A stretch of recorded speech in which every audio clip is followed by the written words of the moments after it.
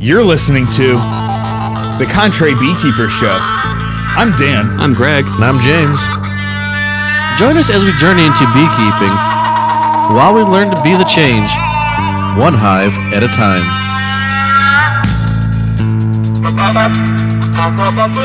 Today we've got a special guest. Very special.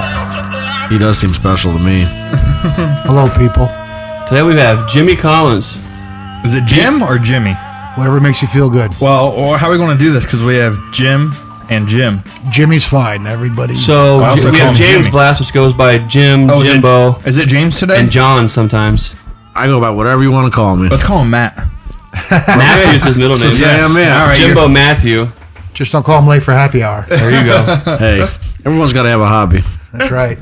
Well, Jimmy's not too far from you. I mean, he's probably closer to you and Yeah, climate about and a zone. little over an hour for me. Mm-hmm. Yeah. Okay. Yeah, I'm in Medina County. How far from Cleveland? I could be in West Side Market in maybe 35 minutes. I'm sorry. That's all right. It's all right. Well, tell everybody who Jimmy Collins is and your relationship with keeping bees. Wow. Okay. I'm a Leo. Well, I thought you were Jimmy. Wait, that's the wrong show. That's later. Oh, sorry.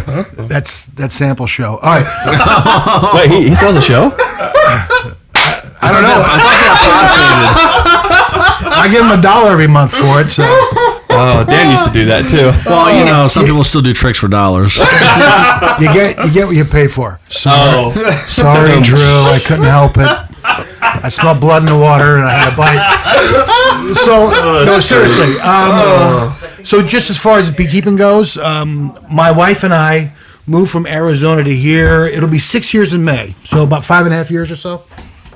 And the house we moved into it's a couple acres in Sharon Center, and there was a beehive in the backyard.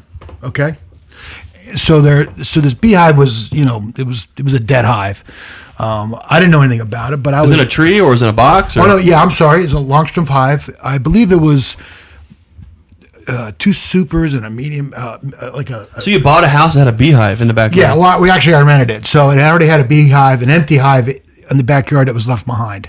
And the guy who had the house before me kept bees regularly, from what I heard, but only had one hive.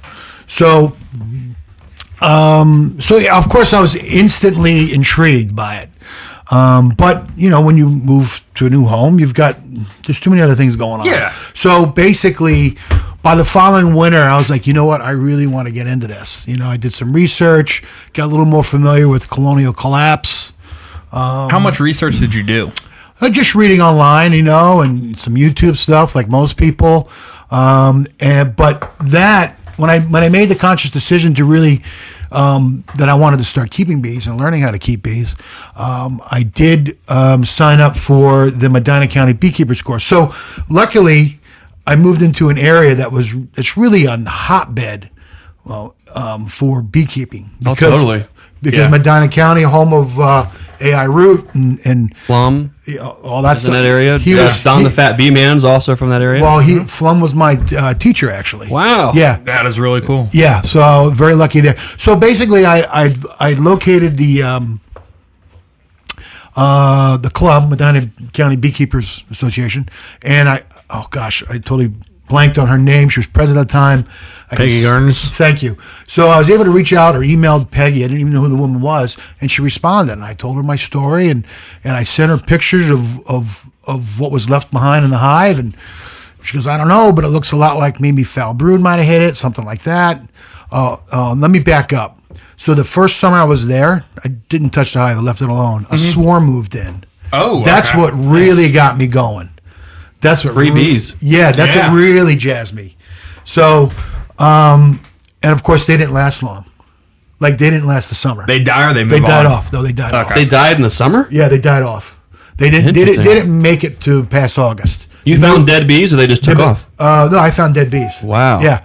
So that's when I reached out to the Medina County Beekeepers Association, is when the swarm moved in. And I'm like, I want to go into it, but I don't know what I'm doing. You're kind of scared, but yet you're excited at the same time. So that's when she, started helping me a little bit via email. And when they died off, I sent pictures of what was there, and it had a bad odor. So because it's probably foul brood, you should burn the hive. So that's what I did. So the next available class that started, I started taking. So is it just like one of the one-day like bee college things that? No, it's not a one day. It's a multiple week. Oh, that is fantastic. Yeah, it's one night a week, I believe is what it was. Included some field work. We had some guest speakers. Gentleman from Ohio. I forget his name. If you said it, I might know it. But one of the bee experts from the University of Ohio, Ohio State, came out and gave a great speech. Came this close to Young blaming. guy? No, older gentleman. Barry Conrad? Maybe.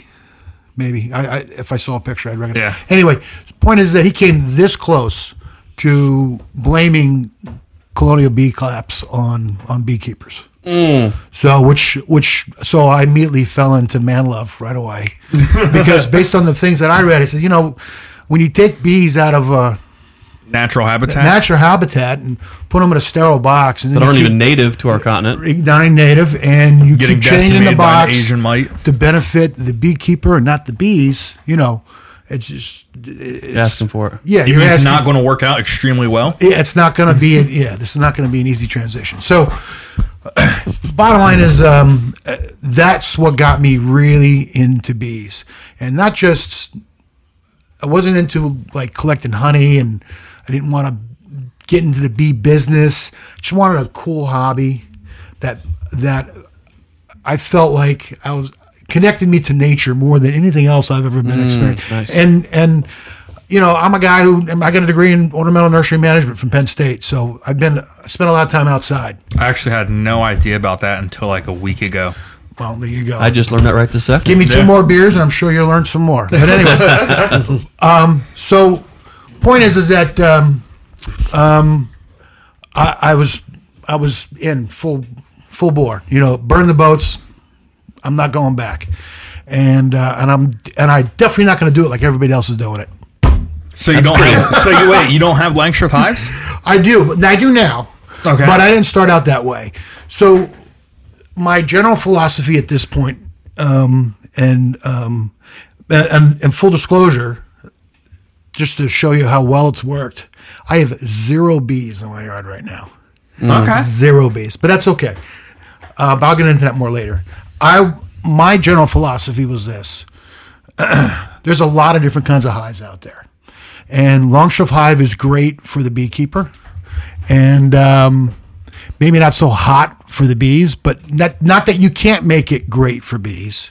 You just have to be mindful that maybe the Langstroth hive is, again, better for the beekeeper than it is for the bees. Yes. Why do I see Jimmy Collins right now in a nice, beautiful red hat that says "Make bees great again"? That's right. Amoeba. So Is that going to be the show hashtag Meba? Would that be "Make bees great"? MBGA. MBGA. Oh, we just found a show title. Make Bees Great Again with Jimmy Collins. So bees already are great. They don't need my help. I can only screw them up.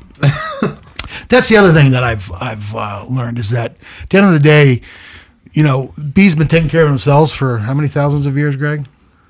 Dan? Jen? Oh gosh. Long time. Yeah, long time, yeah. Before man was here, I'd probably assume. I would imagine, yes. Well, here or there? I mean, probably not here, but in Europe, sure. I mean, Yeah. thousands of years.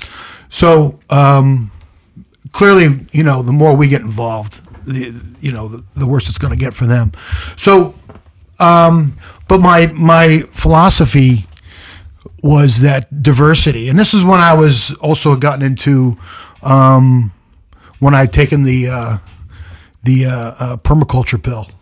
Oh, So- you drank that Kool-Aid too. Oh yeah, The purple Kool-Aid? oh yeah. Well, that's how me and Jimmy Collins met, was through that pill. Oh, that's right. Oh, that's right. Okay, Yep. excellent. Okay. See, all right. So, bottom line is that I was convinced that diversity was the key to maybe having a successful bee yard. Right. And that multiple different kinds of hives and maybe figure out what might work best in terms of longevity for bees. Because the environment has, I believe, and still believe, that has a lot to do with their ability to combat the parasites and diseases that placate bees. Yeah. But at the same time, if you're looking to sell bees, harvest honey and sell honey, or in the wax, and be able to make meat and be able to scale that operation and to make money with it, or not even really make money with it, but to really have an end product that you can have fun with and trade and so on and so forth, you really have to be have one system. Maybe a beekeeper instead of a bee haver. Yeah, bee haver. Like I was more of a bee haver. Yeah, I'll be honest.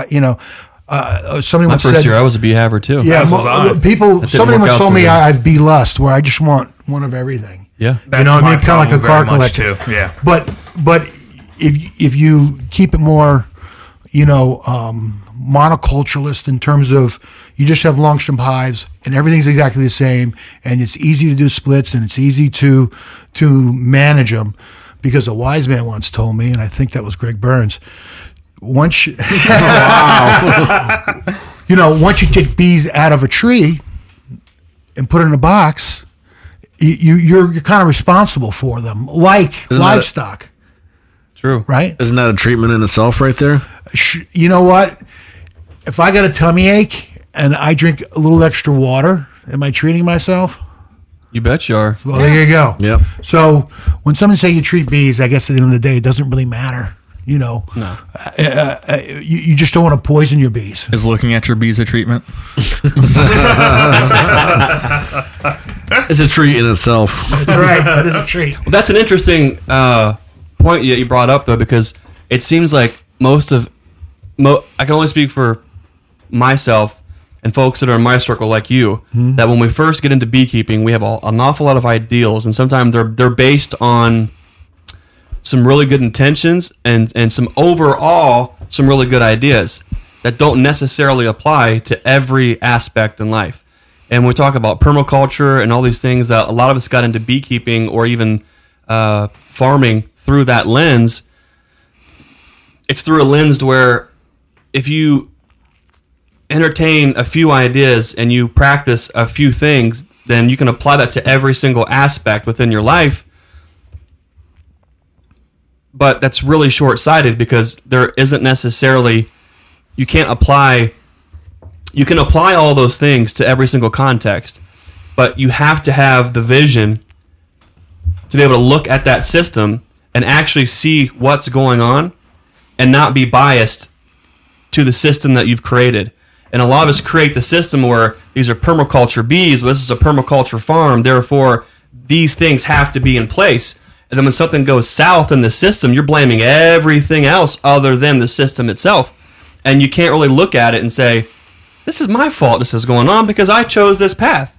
And it's hard to look at it and see it for what it actually is, because that rubs up against and rubs your own shoulders and your own feathers and rubs things the wrong way with the ideals that you're so firmly planted in. Yeah, it's kind of like when somebody says, I believe in organic beekeeping. I've got organic honey, right? Organic what? I mean, there's ain't no such thing. Well, I'm curious how much time it took him to certify every single flower within 5 miles of organic. Good for that man for having that much time. That person has got to be on an island surrounded by like 10 miles of water, right? Yes, right. I bought a nuke, and I built a top bar hive. Okay. Like from scratch, like got the scratch. Plywood, or and yeah, right. As a matter of fact, I think I used pallet wood mostly on the outside. Oh my gosh! Yeah, oh yeah. That's permaculture, bro. Yeah, it is, man. What is it? Reuse, reduce, something. Yeah. Anyway, I don't know. I'm terrible at that. The point is that I brought home my nuke, and then it's like, okay, I gotta figure out how I'm gonna get these frames that came in the nuke into my top bar hive. Did you know that going into it, or did you figure that out once you brought the nuke back? I didn't think about that at all. So bottom line is my angle was too sharp, and they were deeps, I think, or something. It was something bizarre off about the frames, so I couldn't get them all the way in because the angle would cut off the bottom corners. You'd catch the bottom corners. So in about an hour, one evening, I built a new top bar hive. Oh my God. Which is what I have now, what I still have today. And a completely new one, or did you modify the one you had? No, completely new one. Oh my gosh.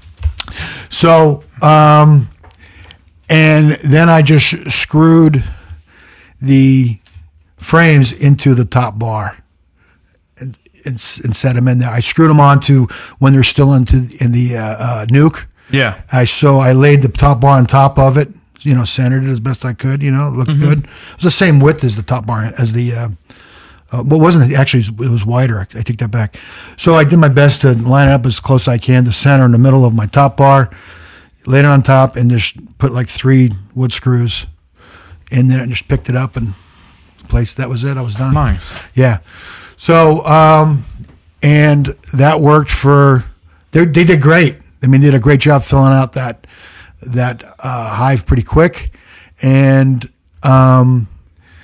later that fall, I have a daily routine. I come home from work, I sit in the back, and I watch my bees. And then come September, the yellow jackets showed up. I'm like, look at them go. They're kicking ass. They're just, look at that. They're doing a good job defending went away on vacation for a week, came back, almost all dead. Yellow jackets.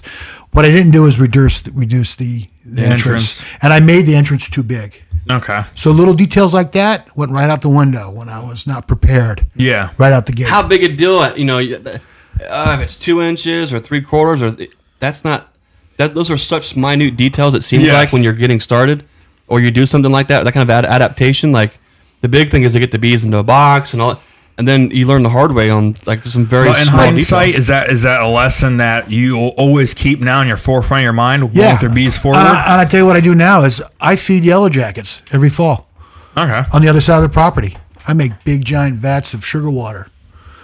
And there's probably hundreds of yellow jackets. A lot of them drown, a lot of them don't. Good. Point is, I don't see but maybe 2 or 3 by the hives. Okay. That's smart. Yeah. So which is quite honestly was something I learned from, studying them up on permaculture, work with Mother Nature. Rather than against it. So Mother Nature works for you. So there's a little philosophical tidbit that I actually used to solve the problem. And it worked great, and it still does. So I highly recommend anybody who has a lot of yellow jacket issues, you can fight against them, and that's okay, but you may want to work with them. And I've seen some really efficient yellow jacket traps out there. Mm-hmm. Some that are homemade and DIY, and some commercial, but I've always had better luck with the DIY stuff. Yeah, there you go. In a way, this is kind of like a trap because a lot of them drowned. Yeah. A lot of them drowned. Well, they're after that easy food source, and they don't mind, and they're so destructive when it comes to the honeybee. If you can, the permaculture phrases, the problem is the solution. Yeah. But, you talk about... Is that right, or is it the other way around? I always forget. The solution is the problem. The problem is... Well, no, the problem is the solution. I guess it's depending who's coming up with the solution. Yeah, that's right. Right. Just ask the bee. This guy's got to know the solution to my problem. We're in trouble.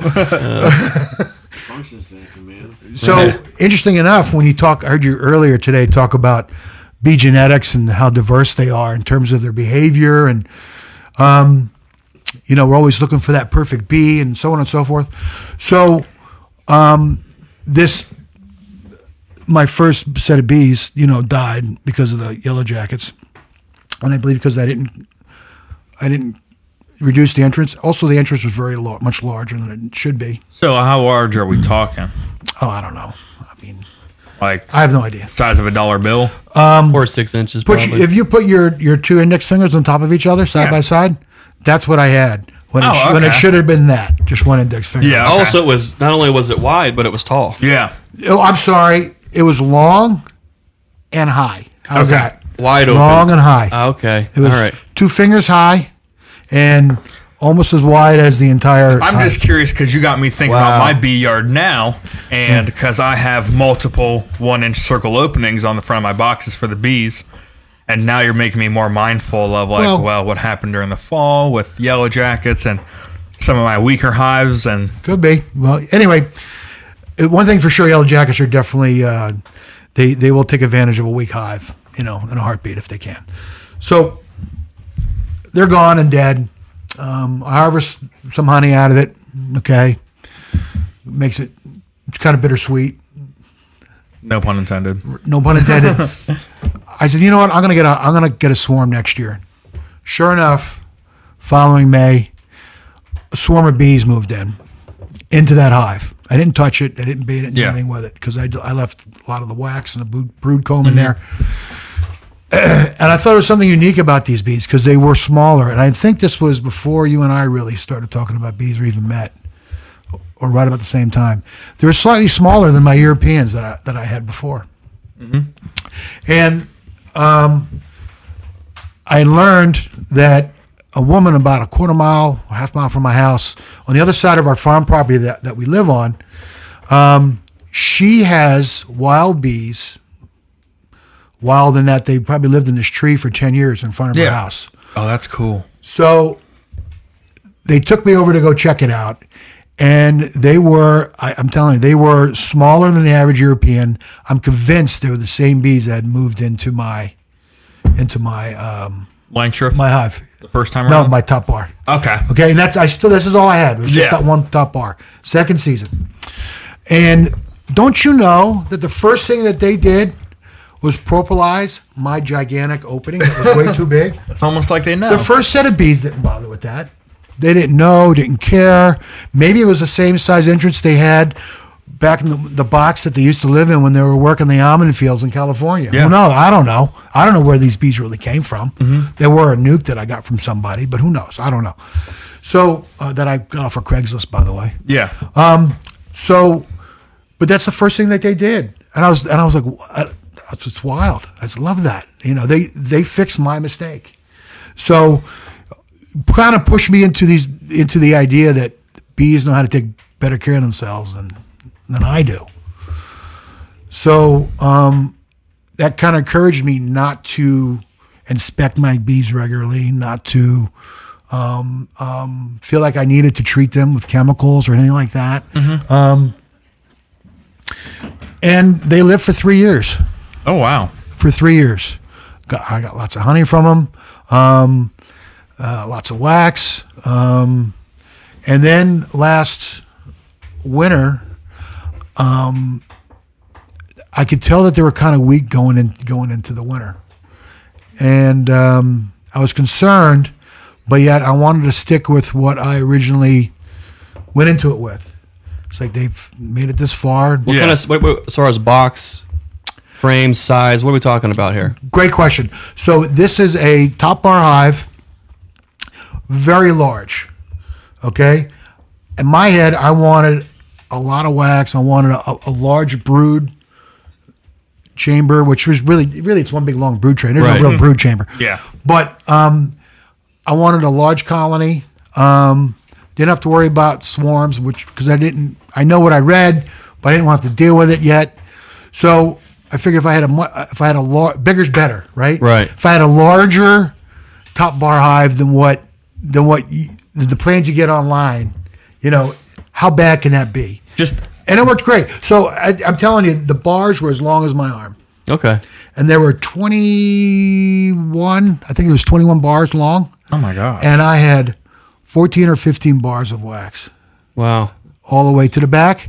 And every winter, I would go in and I'd put in a false back that was insulated. Okay.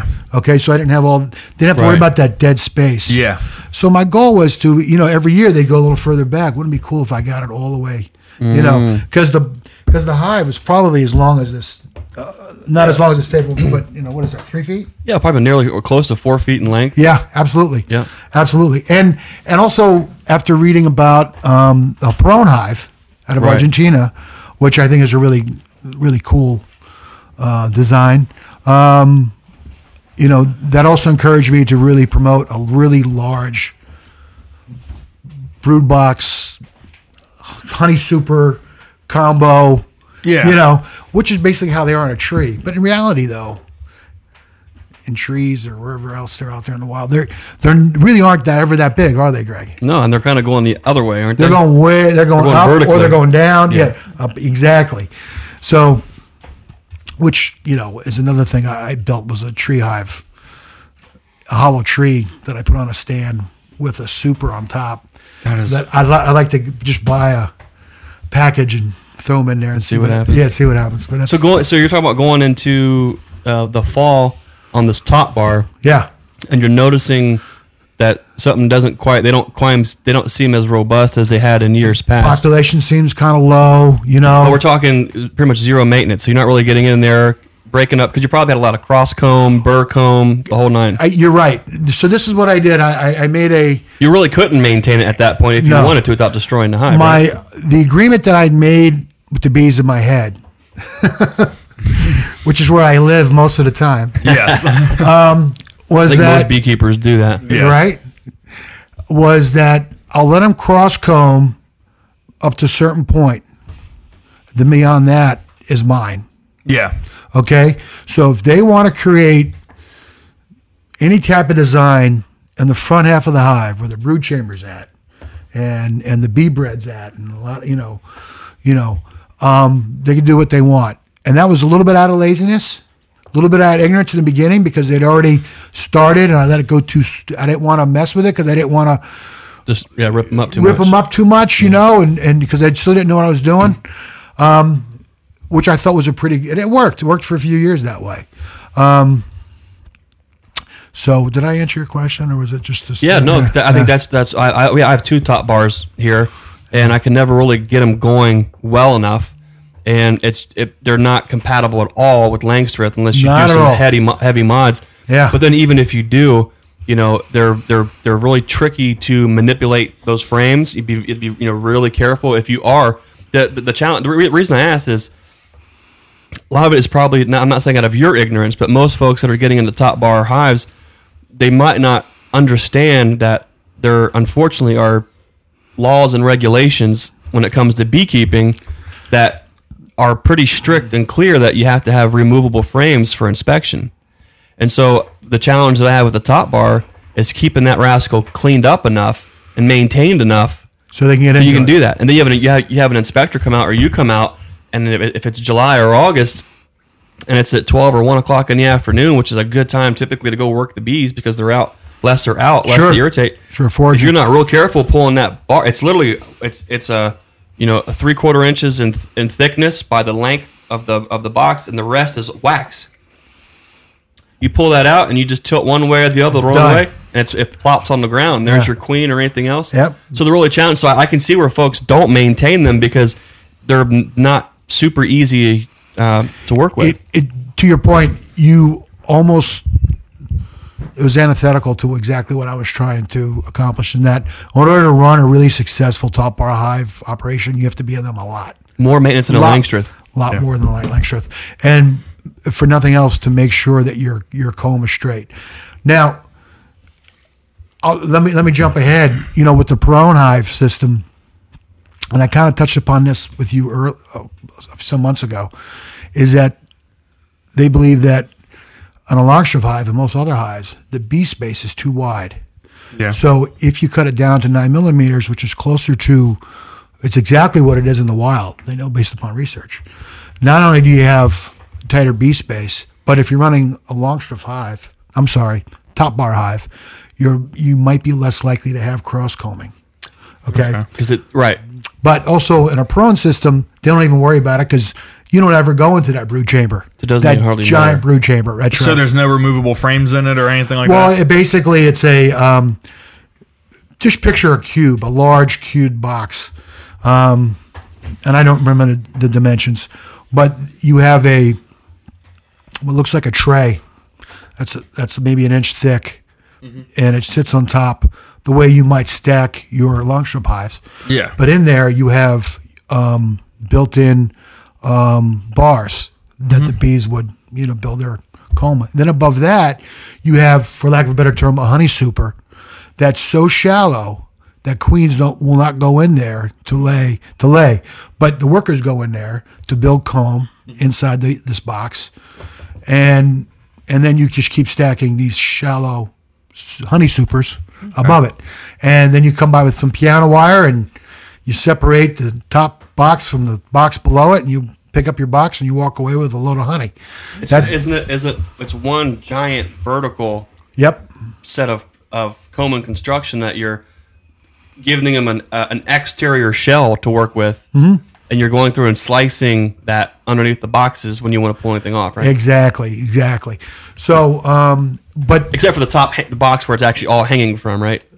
Well, the box where you mean where the brood's hanging from? There is a termination point, right, to where the wax is hanging. I mean, the wax is going to probably cling onto the sides of the boxes and such too. But isn't there the very, very top box where they're starting to draw out from? No.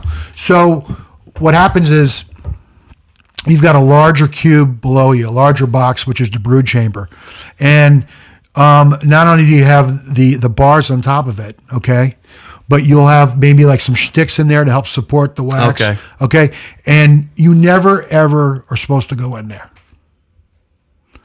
That's it upside down. So there's a brood chamber upside down. He just Dan showed us a photo, which is great for a podcast. Yes. Thanks, Dan. Thanks, Dan. Well, I'm trying to just imagine what he's saying. I'm looking at this photo since everyone can't see it. The comb is massive. Definitely some super advanced stuff to be toying with after you've developed like the skill set to understand all the intricacies of the bees. It seems like that's it is, and it's very and the reason why he did this is because of that he designed this. There you go. Here's an even better picture of dimensions. Yeah. So basically, people out there. That's South America, right? With those. Yeah. And so that isn't that's not even the European honeybee, is it? Sure, it is. It was down. Okay. Basically, they have the same temperate zones we have in Argentina and Chile, just below the south. I thought the initial start with that was a different. I thought there was more Africanized bees they were trying to put in the boxes. I don't believe so. The reason why he created this was to combat naturally varroa mite.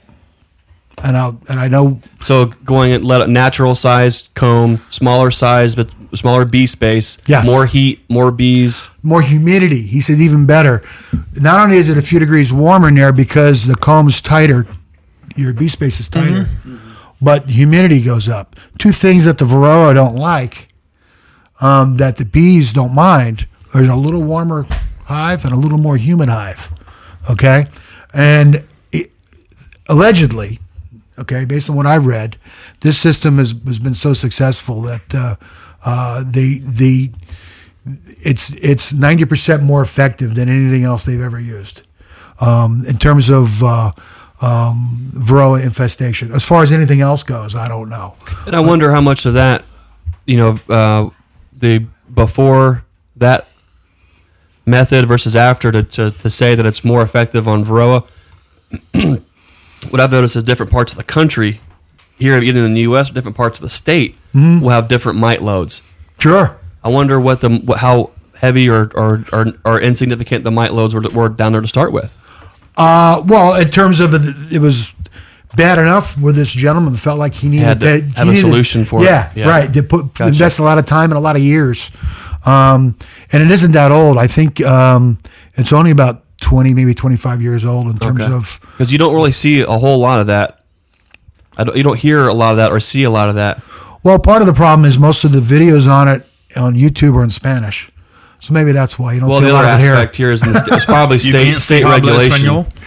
No habla español, por favor. And probably if that is a good solution, it'll never be a solution here in the States with the regulatory... Thank you. That we have here as far as removable frames. You make a great point. Not only that, but in terms of, look, beekeeping in this country is run by, in terms of our culture and how we're supposed to keep bees, ultimately it's controlled by the larger... based on commercial agriculture for honey production primarily. Well, and pollination. That's what I was thinking of. The pollination industry is what really runs the show in this country. That kind of box you can't put that on a semi and ship to California for almonds, can you? You probably could, but it'd be in pieces. It'd be difficult. Yeah. But better yet, you won't be able to get to the bees to sell them back to us. Exactly. As weak packages, yeah. You know what I mean? So, and I met I buy eggs from this guy who has this really nifty little roadside market in Bath, Ohio, where it's, it's all in the honor system. You drop your shekels in a box for some eggs or some produce or honey or maple syrup or whatever. Do they have a different currency in Cleveland? I don't know. I really don't know. So it's probably the same currency they have in C-Bus, but Right. Point is that the when I go there regularly to buy me eggs, I see he's got lots of hives up and down his driveway. He's got a big piece of property, and every now and again I bump into him. His name is Jim, nice guy, and we talk bees. His name's Jim. I know, right? Yeah. Papa got around, huh? Papa was a Rolling Stone. So we always talk about bees. And so finally we started talking about bees and money and how you doing with winter survival rates and so on and so forth. He says, Jimmy, I'll be honest with you. It cost me $150 to get a package. I get 50 pounds out of every package of honey every year. I get $10 a pound.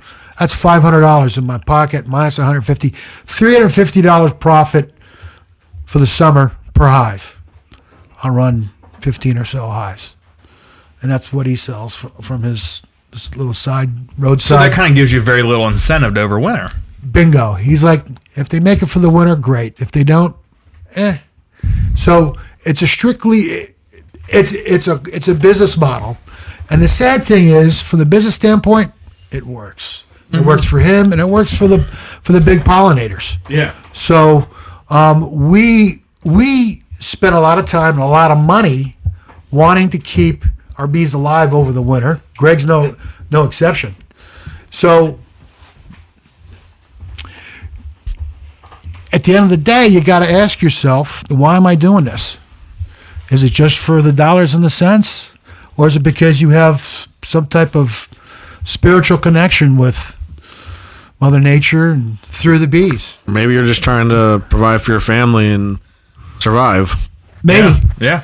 And there's a fine line between doing right with the bees and trying to survive. Or being responsible for your investment, being responsible for the life of the honeybee. But like what you mentioned there, if you don't start off with asking yourself, why in the world am I doing this? You really can't set yourself up to goals, execute.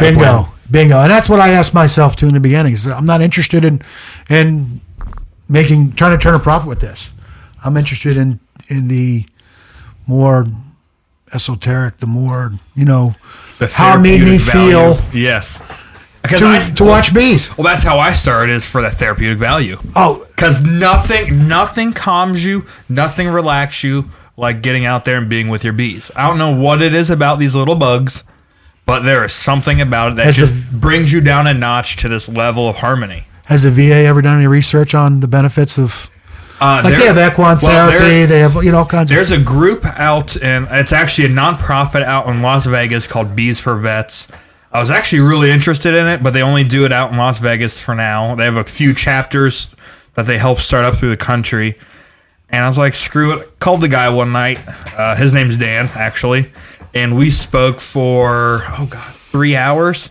And he said one of the unique things they have is for veterans from World War I that came back with shell shock, which is just another name for PTSD. Yeah. They would tell them to keep bees. And he actually has literature. Wow. From World War I about getting veterans into bees. And it was super, super unique. And that's what kind of took me down that rabbit hole a little bit deeper. Yeah, well, for me, like I said, every day after work, I'd sit and watch my bees, and it was relaxing and exciting at the same time. So if you think you have an adult ADD, get yourself some bees. They'll make you slow down. Yeah, Especially when you try beekeeping without a bee suit, then you really slow down. Yeah. And you're really observant of every wing flutter, every bee that's crawling, you're just going through through your bee frames. You want to make sure you're handling it with ease and care, so you don't kill the queen. You're more respectful when you're worried that they're going to light you up than if you're just jumping in with a suit and blasting them to pull a couple frames of honey out. That also goes back to the beekeeper versus bee haver. So in the past, you've kind of been a bee haver, which is totally cool. You have a respect and a connection with them in the past. What are your ideas moving forward? I mean, what ideas are you entertaining? I'm not abandoning the belief in the desire to have an eclectic collection of beehives. However, what I am going to do first is to make sure that I'm dialed in with one particular system, which will most likely be the Longstuff hive. If nothing else, I have more of those now than I do. And local support, if you do need frames local of brood support or from my queens. friends here around the table. Yeah. Put your tongue back in your mouth. That wasn't meant for you, buddy. Now I'm jealous. Thanks. So, and make sure I'm dialed in with that. And here's the thing.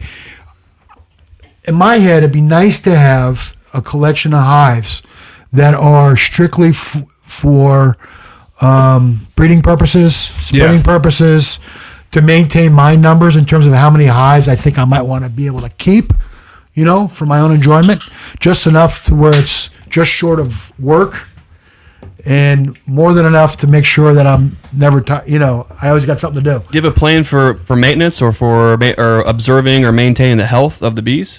I really don't. My plan is to get more bees.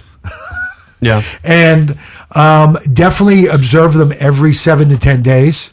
Okay. Yeah. And I really don't want to do any type of preventative treatment per se. But I think I can get away with that as long as I do observe them every 7 to 10 days. If you just want to be a bee haver, ironically, maybe you should be doing just some What are you going to observe? Let me ask you this. And I totally understand that philosophy. And I have subscribed and I still do. The issue that I didn't quite understand until it was too late, and I'll ask you the question, what are you going to observe and look for to know what action you do need to take? Great question. So obviously, your brood pattern, you got to know if your queen's on her game or you got issues. Not to mention the your larvae and your eggs. You got to, because that's where a lot of your problems start. Okay, I believe it is Varroa that really love your drones. Mm-hmm. So keep an eye on your on your drones. Anytime you see drones, that's always a good thing because drones are strictly a want to have, not a need to have. They're a luxury. They're the first ones to go when there's a problem. Do a Varroa count, So do an alcohol wash. Find out, Okay, that's really. So you are going to actually monitor and see. Okay. Yeah, monitor isn't just but I used to tell people is when you really want to smell your bees, know what they're supposed to smell like, because as soon as the smell changes, there's a problem. Also, and that's what I've noticed in my own personal experience. Yes, and I actually had a very similar oh shit moment. And I kind of still do each fall when goldenrod comes on, because smell of pollen in your hive actually is what changes the smell, and it's more getting in, because I know exactly what you mean with the smell of a hive, because it changes throughout the season, and you can definitely smell if something's wrong, because the goldenrod always fools me every time when it first comes on. It has that rotten smell, like dirty gym socks, but also tastes really, really good. But when you smell that, the next thing is the visual observation, to where if you smell the funkiness and you look in, you can see the funkiness. But now we're talking about European foul brood and American foul brood. Yeah, is that smell and that observation, and there's a method of a toothpick or pulling ropes out to see if they have a sliminess. So that'll take care of that. Let's say you're noticing hive beetles and things like that. There's things that you can do. One, and we probably talked about it, but one flaw that I had in my thinking is that there were visual observations I can make with the hive, and then I could take action at that point to get it back on track. And that's when I thought that I could look and see, when I seen deformed wings, that I still had plenty of time to treat the hives. And we're going to have him on the show here soon. Sean Brown and I went to that pest management workshop where we could learn more, not about, it wasn't a brainwashing for treatment, it was an education on the life cycle of the mite and actually how they interact with the honeybee. And that's when I learned that, hey, if you're seeing deformed wing virus, it's already too late. Yeah. If you're seeing the mites on top of the bees, it's already getting to be too late because they feast on the underside where the fat stores are. And as they're moving from bee to bee or leaving the hive, they get on top, hitch a ride, and find a new place to kind of go to. So it wasn't until I did an alcohol wash this year to where I could actually see I have 2 hive beetles per 300 bees to actually dictate what it was that I was going to do a treatment, if anything. And so that's good. I was curious if you were just going to just look at wait for a magical sign, a smoke sign to show up one day to say, hey, time to treat the bees, or if there was context to the observation there. And you like you said, not only do you need to understand the life cycle of the varroa mite, but also the life cycle of your bees, and because they work hand in hand, or at least for the varroa it does. But great point. So with the more of the observation aspect of it, is this going to rule out any more of the conventional style treatments for you, or if something gets bad enough, you might start thinking about something needs to happen? I've done this enough and burned through enough bees to say that never say never. Okay. About anything. Because I know previously Greg and I had the conversation about with our livestock, the antibiotics. Like, I'm not going to sit and watch my critter suffer if I know there's something I can factor in to actually help keep it alive. Right. So keep in mind, too, I mean, we compare them with livestock, and I guess technically they are, like we said before. You know, we took them out of the wild, and we've domesticated them as much as you possibly can. Yeah, they're an investment into our property. I compare it to livestock because I have that emotional bond with my livestock, and after a certain amount of time with my bees, even though at the end of the day, they're thousands of little bugs. But Dan, can you think of any other animal, domesticated animal, that is as affected by its environment more than a honeybee? They're literally like trapped wild slaves in a box that are the most vulnerable to weather and pollen, and the worst thing, the beekeeper. Yeah, I mean, the one thing that bees hate more than a beekeeper is another bee. So we're pretty close to the top. And of course, this context is when we're taking bees and managing them. You know, the bees that are going from tree. You know, what we don't have is a lot of scientific data or literature or personal experiences with observing bees that are living in bee trees to see, like, oh my gosh, every 3 weeks these bees are actually swarming and finding a new car fender or a soffit or a bee tree to move to. Yeah. If that was occurring in a beehive, you'd be pinching those queens and getting rid of those genetics. We want to pretend that just because they're in the wild or that they're in a bee tree, that they're somehow esoterically or philosophically, environmentally, or even physically superior to the bees that we're keeping in the boxes. And I don't know that that's necessarily true.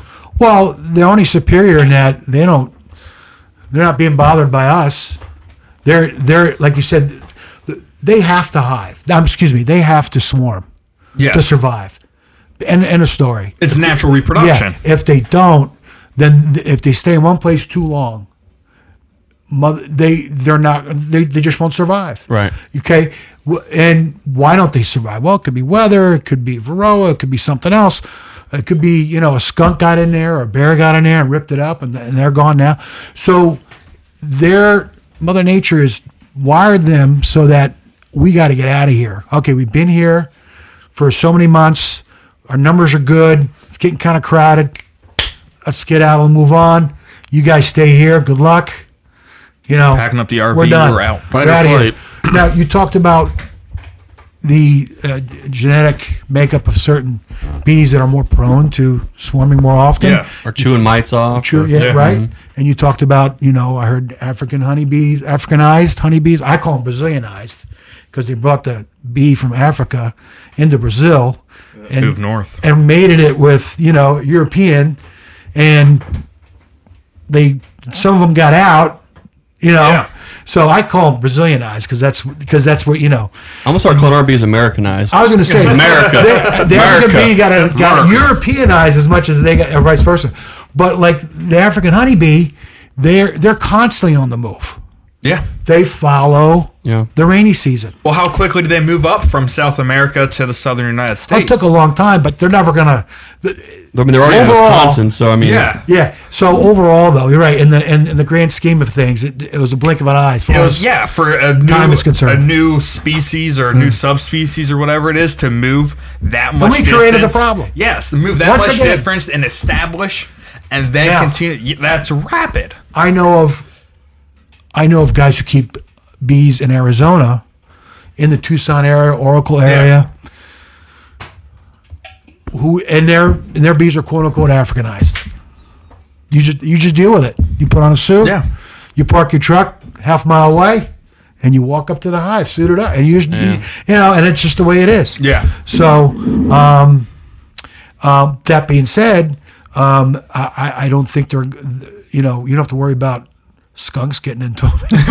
No mice crawling in there. No, not at all.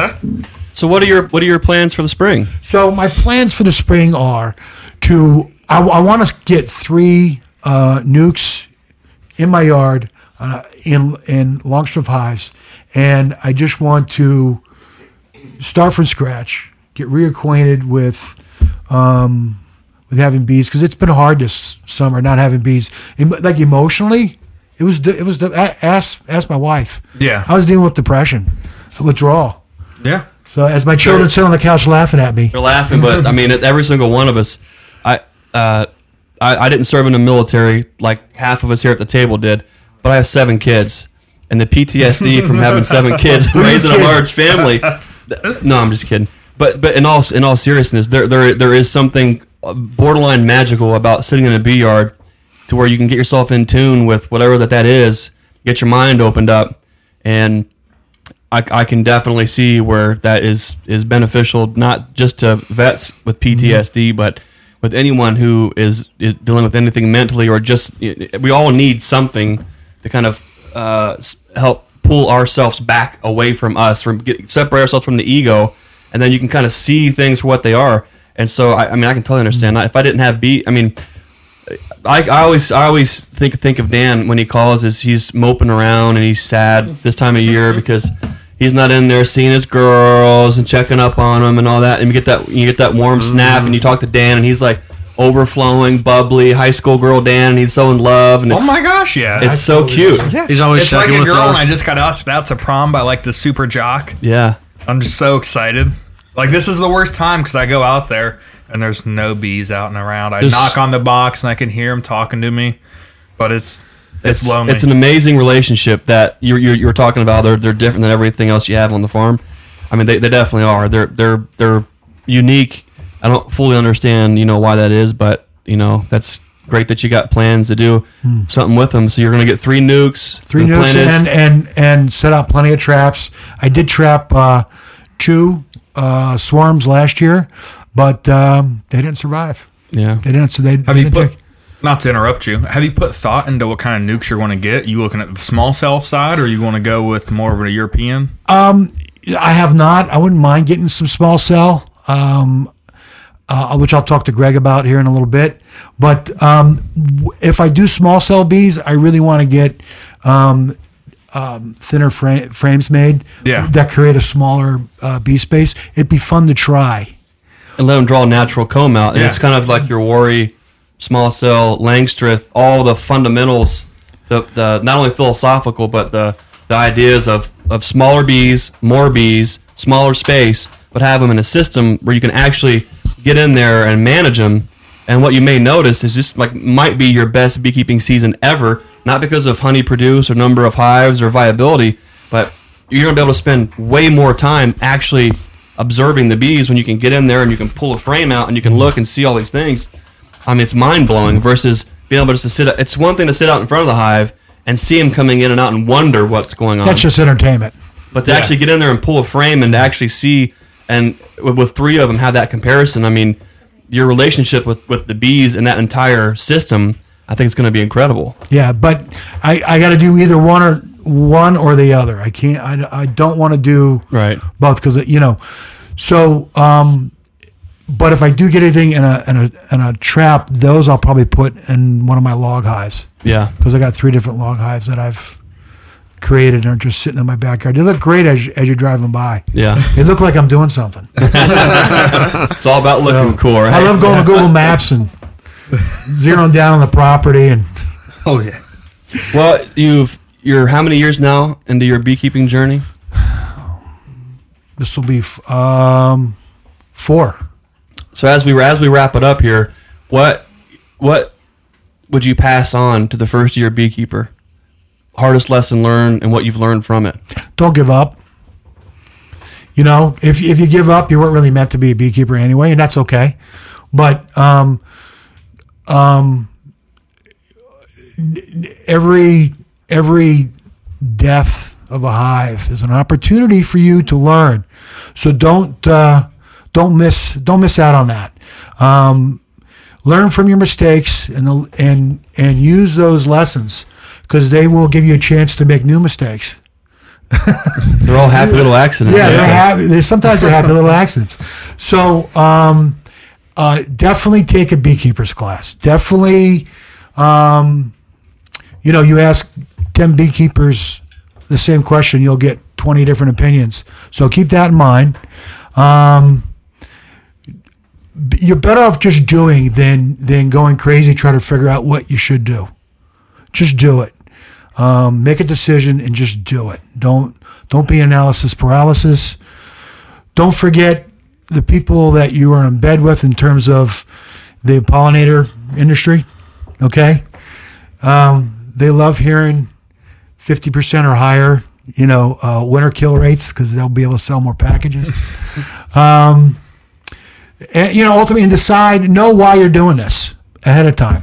Know what your goals are. Know, do you want to do this because you want to,